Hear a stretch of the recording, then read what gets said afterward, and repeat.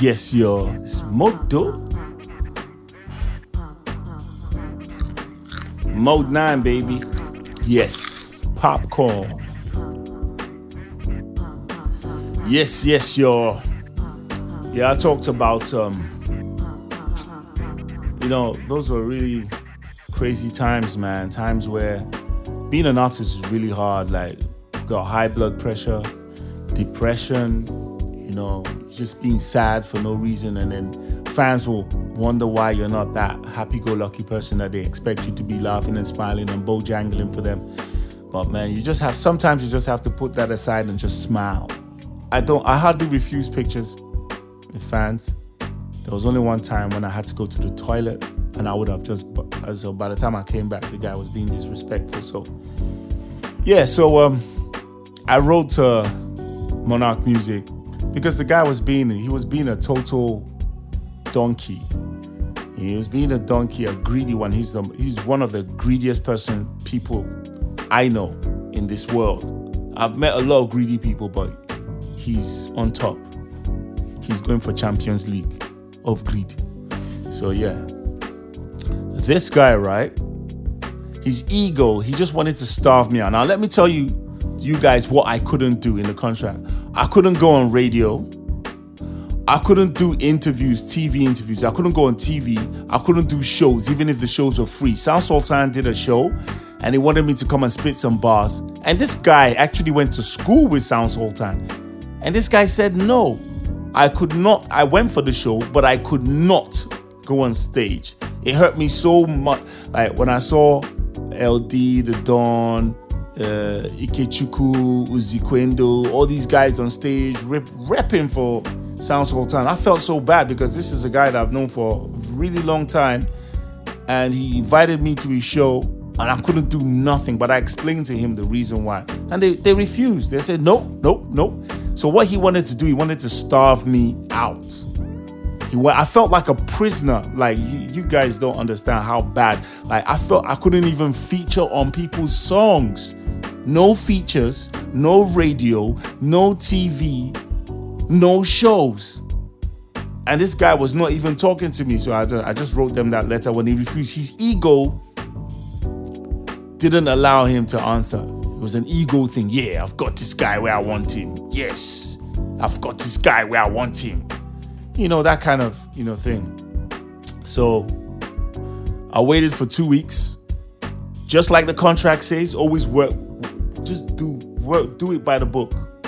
Do it by the book. Just do it by the book and you won't ever go wrong. So I sent another letter an email saying that the contract is nullified. I CC the chairman. So the chairman calls me one day with one funny number. Then he says, "Good afternoon, sir. My name is..." I'm not going to say his name. I respect the guy a lot because the guy was a good guy. I'm not going to lie. I respect the guy. He was a good guy because the way he handled it was mature. So he now said, "I heard that you are not interested." I said, "Listen, I'm not even going to start. I don't like my job here is not to destroy relationships. But me and O, we can't work together. The guy is going to destroy Monarch Music and he's going to destroy me with it. Your name is not directly associated to the company, so you will be safe. But it's my name. Everything I own and I'm doing is on the line and he's starving me out. So I have no choice but to leave." Then he said, "Okay, that's good, but I want you to sign off your 10% of the company because we started a company. Like I had 10%, O had 10%, and he was supposed to have 80% of the company. If O was a good person, we would have been caking by now. My 10% would have would have been crazy. But he just told me to sign off my 10%, that he's going to send his lawyer. So the lawyer is the brother of O, and the lawyer is actually a Mode 9 fan. So we met. I didn't want them to know exactly where I was living, so I said, let's meet at Mega Chicken. So we met, brought the papers out. I signed all the papers. I read them before I said, I don't want to sign my life over. So I read and I signed. And then after signing, the lawyer now said, they said they gave you a MacBook that they wanted back. I said, I saw all that while, or she. Oh. All that while, was ignoring me. How do you think I was surviving? I told him I sold it. I sold it and there's nothing that you can do. I'm not giving it back. I sold it. Then the lawyer just smiled. He's like, okay, no worries. And that's how I left Monarch Music. And after that, I was like, you know what? I don't think labels, I don't think I want to work with labels anymore. Even though I don't have all the money in the world, I'll scrape dough and do things by myself. I mean, that's the best way to do it, man. I mean, even though the money wasn't flowing, I had peace of mind and I was doing my thing. You know, getting little jobs here, little shows here, but it was all me and I was happy after that 2015, 14 period. I was still getting some little shows, doing this here and there. And that leads me to what happened during the Don't Break the Beat, because I didn't want to talk about it in the last episode because I was running out of time and it's, quite lengthy. So they called me to come and, be a judge. It was me, Jimmy Jat, and Rugba. That night, it's all cool. We roll up to the place. I see Muna with one girl that she's with. I greet her, say hi. I've known Muna for quite a while now. I don't know her very well, but yes, I do know her. She was cool. Okay, the show started. And guys were rapping. And I gave my judgment on one guy, and she just went ballistic. I was like, what? She just said, pass the mic, Joe. She was really rude. Pass the mic, Joe. I was like, wow. Jimmy Jat was just kneeing me. She was actually rude to Jat too. She was rude first, and Jat was like, man, what's wrong with this girl? Rugba was just like shaking his head. So I kind of like ignored everything. I was really, really angry. But being the diplomat that I am, after the show, they interviewed me on Nigezie.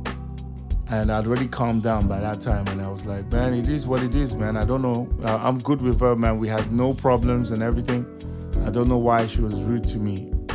I have no idea. And she was being managed by Ayo Shunaya. I didn't understand what was happening, man. So, cool. Finished the interview. Me and Jimmy Jat and Horse, as my brother-in-law, we all started hitting clubs, man. We hit like 4 different clubs. I got home drunk. And in the morning, I forgot that I was even insulted by anybody. And I was just living my life. Forward to a week later, it took them a week. It took Nigezie a week to compile everything, and then they put that thing online, and Twitter went ballistic. Twitter went crazy. It went crazy. Now, while all this was happening, everybody was like going in on her. I kind of felt sorry for her. I got a call from Dari Altalade and his wife. Now, the reason why they called me was because I think they offended me. They did something that really pissed me off. But guess what? Like all the other people who offend me, I just forget about it and then keep it moving. Because if you dwell on that, you're going to waste too much time and energy. So yeah, they offended me. This is how they offended me. Dari sent me a track to do. My studio was down. I went all the way to Ikeja and I voiced it. Right? I voiced the track. Sent it back to him. It was super dope. And when he didn't say nothing, he only acknowledged the fact that, it's dope. Yeah, and I felt that, oh, cool, we're going to do it. We're going to do the track. Boom. When the song came out, Asiku, I think it's Asiku, that was the name of the song. I just saw featuring Ice Prince and those boys from Joburg, Josie. I was so mad, and I started hitting him up on BBM Messenger. And the guy was making all sorts of excuses. This, that. And then, do you know the final excuse they gave me? They said my verse was too good. That's why they didn't use it. I just wasted my time. Look, I don't beg anybody for features. If you don't want to feature me, don't feature me. I'm not begging you.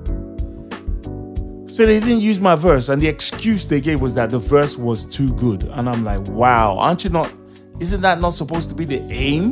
To make the song too good? And I was like, wow.